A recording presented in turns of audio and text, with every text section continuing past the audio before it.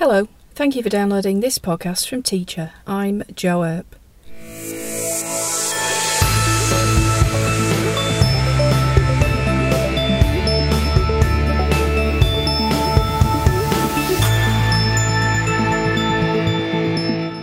In this instalment of the Research Files, we'll be discussing student fitness and wellbeing, specifically two simple exercise programs.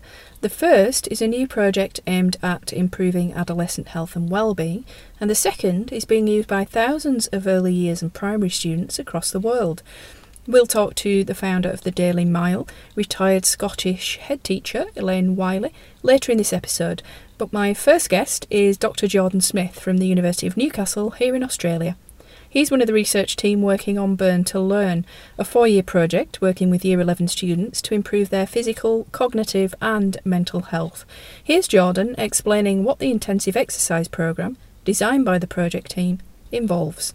It involves schools and students participating in 2 to 3 high-intensity interval training sessions each week for around about 2 school terms. So the aim of this is to find a feasible way of getting young people to participate in some high-intensity exercise that's going to ultimately be beneficial for their health and well-being. And HIIT, or high-intensity interval training, is a really effective way of doing that. So this is really predicated on the fact that we know senior students are time poor. They've got a lot of commitments in their life. They've got study commitments. They may be doing part-time work. They have family commitments. They maybe have romantic relationships and friendships that are taking up their time. So we wanted to come up with something that was going to be effective, but also time efficient for this group, because we know that's really important. Most people, when they think about high-intensity interval training, they think about a personal trainer flogging them as hard as they can in the gym on an exercise bike, or maybe doing multiple sprints out on an oval. And, none of that really, probably seems too fun for most people when they think about that.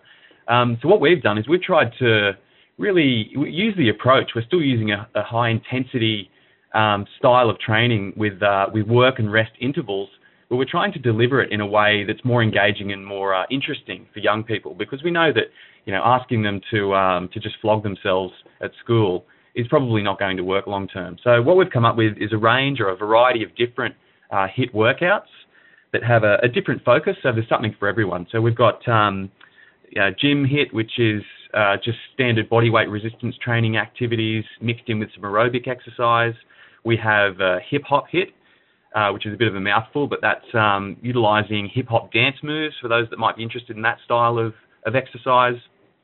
We have mixed martial arts and boxing style activities in a version called Combat HIIT, and a range of other ones as well. So we're trying to come up with a variety of different activities that we think will appeal to the different preferences of young people.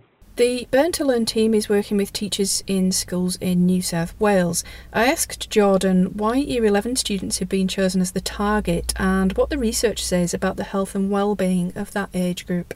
We chose senior school students because they're a group that are often overlooked in health promotion programs. A lot of school-based or community-based physical activity programs target primary school-aged youth or maybe younger adolescents. And Year 11 and 12 students really get overlooked in this area. So they're a group in need of intervention. If you look at the overall adolescent population, only about 1 in 5 meet current physical activity guidelines.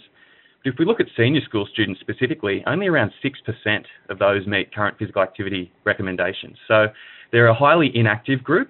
And they're a group that also has no compulsory physical activity in their school day anymore, which is different to junior high school, in which students, they have to do physical education as part of their normal school week. So they're a group that could really benefit from physical activity because they are highly inactive, but they're a group that also don't get the opportunities to be active. And one of the main reasons why we need, or why senior students should be more active, is the psychological benefits that they can get from regular physical activity. There are some really alarming statistics at the moment around youth mental health, and about 1 in 5 report high or very high psychological distress. And they often report school-related stress as being a major contributor, which, as we know, senior school students, they're worried about their futures, they're worried about performing well in exams. So we know that this is really contributing to stress and anxiety in this group. Some other alarming statistics. If you took the average school classroom, around about 2 students in that classroom will be suffering from an anxiety disorder. About 1 on average will have major depressive disorder, and on average 2 students will have seriously considered taking their own life. So this is a group that really needs strategies for improving their health and well-being. And we know from decades of research that regular physical activity is one effective way of improving their mental health. The nationwide statistics mentioned there are from the 2015 Australian Government report, The Mental Health of Children and Adolescents, and we'll include a link to that in the transcript of this podcast, published on our website, that's teachermagazine.com.au. The 4-year Burn to Learn project runs until 2020, and the team has just completed its pilot study. Now, Jordan Smith says there have already been some exciting early results. Before we start the main trial, which is due to commence next year, we wanted to test out our idea and get an idea of how it would work in schools with real teachers, real schools, real students. And so we delivered a pilot study in 2 schools in Newcastle involving about 68 students in Year 11. And we had some really positive findings. So you have to remember that with high-intensity interval training, it's very low volumes of exercise. We're talking about 2 to 3 10-minute sessions a week. So very small amounts of physical activity that they're actually participating in, albeit done at high intensity. So what we found is we had statistically significant effects on their health-related fitness, so their aerobic fitness and their muscular fitness, which is, quite interesting considering the very low volume of exercise that they're doing. But probably more importantly, we did see positive effects for their mental health as well. So we used a self-report questionnaire, which is called the Strengths and Difficulties Questionnaire. And it gives an overall score, which we can compare between the 2 groups that we had in our study. So one group received the Burn to Learn program and one group didn't. They acted as the control group. What we found is we had significant effects on 2 domains of mental health issues, I suppose. So emotional problems was one, and the other was peer problems. So just to kind of explain that a little bit further, what we found is that the students in the control group, their level of emotional problems stayed around about stable or went up slightly during the 14-week study period, whereas those that were doing the Burn to Learn program in the intervention school, they saw a decrease or a drop in their emotional problems. So they were experiencing fewer problems like feeling anxious and stressed, feeling unhappy and having low self-esteem, that kind of thing. And the other domain where we saw a positive effect was in peer problems. And this was a little bit surprising because we thought, well, maybe, students will be working together while they're performing the exercise and they might, generate a stronger social connection with one another. But we weren't sure that an intervention that's so low dose, I suppose, would have such a positive effect. But we found that students that participated in the program also experienced stronger social connectedness with their friends. So they were less likely to report being bullied and more likely to report having positive relationships with their peers. So we really thought they were some very positive findings. Just to reiterate then, those findings are from one pilot school over a 14-week period, but the next stage of the project will see things scaled up. Absolutely. So our pilot trial, while the findings are very promising and they do give support to our idea around how this program might be beneficial, it's not definitive. It's just one school that got the program compared to one other. But it's proof of concept. So it tells us that we're definitely onto something and we need to test this out in a larger cohort.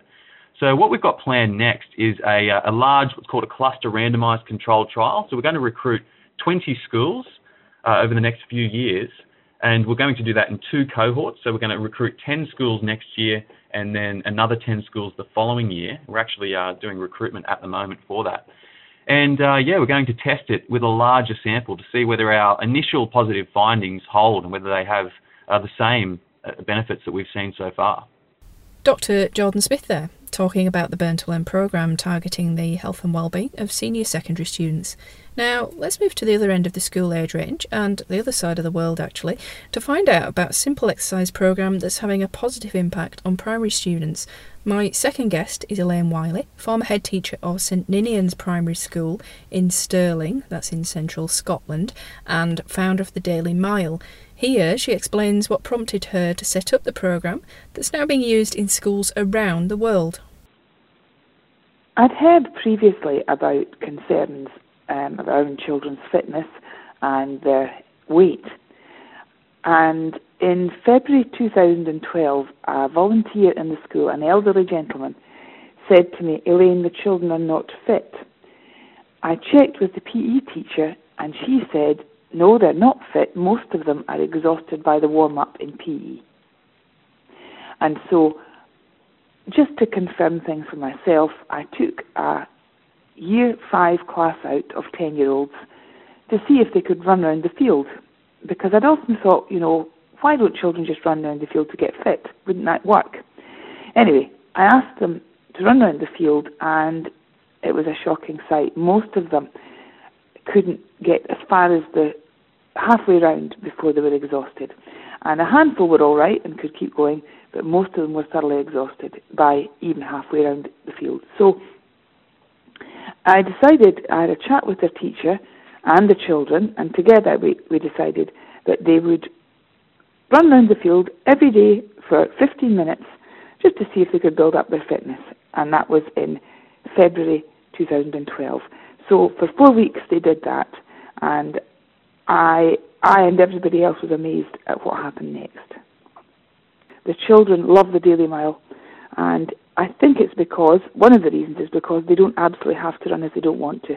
But in practice, most of them do a mile or more in the 15 minutes. But it's key that it's always a time, never a distance. So no child is told, right, you have to run a mile, like in cross country. It's not like that. After the 4 weeks, we noticed a significant improvement in children's behaviour across the class, but also individual challenging behaviour. The children were much fitter, and most of them could run for 15 minutes without stopping, and they could run several times around the field. And in fact, we discovered that in the time of 15 minutes, they were averaging a mile, and so that's why it was called the Daily Mile. But the benefits to the relationships, to children supporting each other, using the language of friendship, with relationship between staff and children, because they're outside, there's no 4 classroom walls, it's a bit different, so children would approach the teaching staff more readily. All these benefits, but I suppose, we noticed that the children were coming in apple-cheeked, bright-eyed, cheery, happy, and learning ready. Very quickly, the excitement of going out every day changed into just, this is what we do. And the transitions going out and coming back in were very, very slick. So no time spent changing, no wasted time, simply pencils down, out we go, run, and straight back in. So a very powerful and important 15 minutes that gave a whole lot of benefits. And we discovered all of that after 1 month in one class. Now, there are lots of tips on the Daily Mile website about how to start the programme in your school. There's no funding needed, students don't need to get changed to do it, so there's no special kit, and it's not timetabled, so teachers themselves decide when to take their class out each day. Another important thing is course design, and Elaine says it's important to make it a non-competitive lap course. That's very important. So what we're looking for is a child-pleasing squiggly path, if ideally. You don't want a big running track, an 8-lane oval, nothing like that. Just something that maybe goes round the edge of the playground. Very often schools don't need to install a path because they have a hard surface in the playground. It can't be muddy. The children can't run in mud. But otherwise, there's no setup, and that all saves time and preparation for teachers. There's no workload at all for teachers. There's no assessment, moderation. There's no planning. There's nothing. The children simply go out. In fact, one head teacher said the class teacher simply opens the classroom door and takes the children out. and thereafter, of course, it motivates and works with the children. But there is no workload or preparation for staff, no equipment, no setup, no tidy up, no kit, and that's really, really vital. So children, from the least and most deprived backgrounds are out there. There's no fancy cool kit or uncool kit. There's no unwashed, forgotten kit. There's no time spent changing. There's no revealing your body, no body image issues. You're just out in what you're wearing. And so all these things are really critically important. You rightly said it's non-competitive, and as soon as they're out, really, they go out in line order. Someone leads the way, and then off they go. And in seconds, you can't see who's in the lead. There may even be a class out there already, and they're just going round. And ideally, your path would be probably 5 to 10 laps to a mile. And what you'll find is that children of different ages, different classes, will support each other, encourage each other, help each other. And it's a very social and happy and fun occasion. Our vision and aim is to have the Daily Mile as an entitlement for all children, because 66% of UK 10-year-olds have no basic fitness. Yet in a Daily Mile school, all the children are fit, and it's very important the Daily Mile is 100% inclusive. So it's every child, every day. Children in wheelchairs can self-propel, or they can be pushed. Children with cerebral palsy, brittle bone disease, asthma, diabetes are all out there being supported as required to take part, but they're out there in the fresh air with their friends. Everyone goes out every day. No one's left behind. I'm talking to Scottish head teacher Elaine Wiley, who founded the programme in 2012. Now, lots happened in the last 5 years. Here she explains how the Daily Mile has spread across the world. So my husband and I are both retired, and we both work almost full. We could work full-time, but we do try and make some time for ourselves on the Daily Mile. And there is a Daily Mile Foundation, which is set up by Jim Ratcliffe, who is a wealthy philanthropist. And so we have a small team in London who support us. So at the moment, 32 countries. Some of them we have government-level agreements with. So Wales, Belgium, Scotland, and Scotland's aiming to become the first Daily Mile nation. We have London on its way to becoming the first Daily Mile city. Guernsey on its way to becoming the first Daily Mile island. And it's in 32 countries. So there are 720 schools in Belgium do it. One of the things we have is a participation map.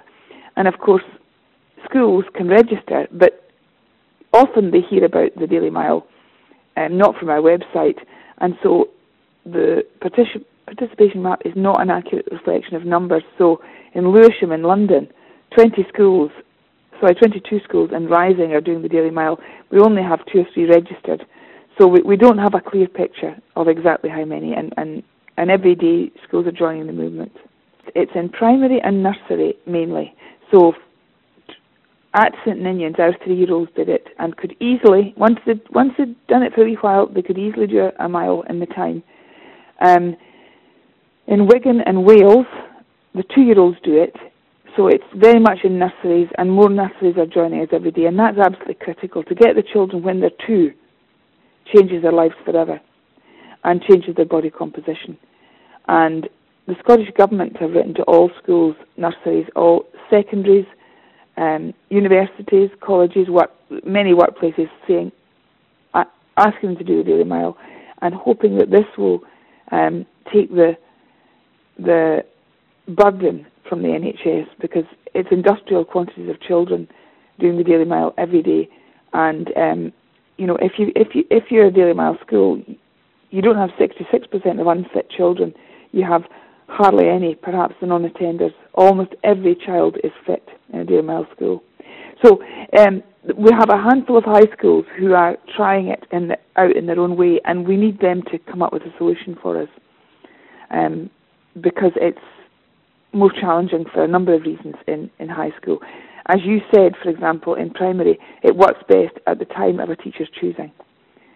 So if you timetable it closely, then people miss their slot.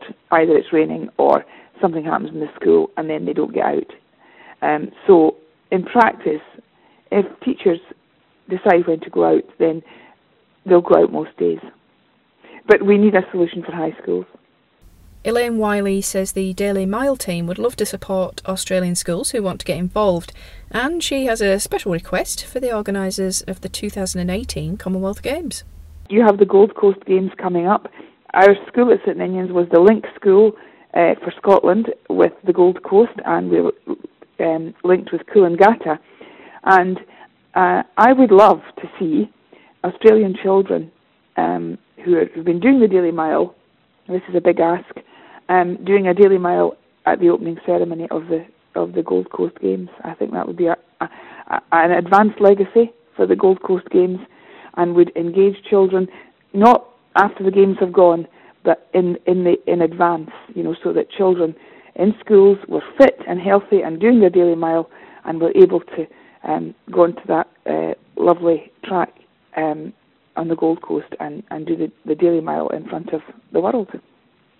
That's all for this episode. To keep listening or to download all of our podcasts for free, just visit acer.ac/teacher iTunes, or you can head to soundcloud.com/teacher-acer. You'll find more information about the programmes we've talked about today in the full transcript of this episode at teachermagazine.com.au, and that's where you can also access the latest articles, videos and infographics for free.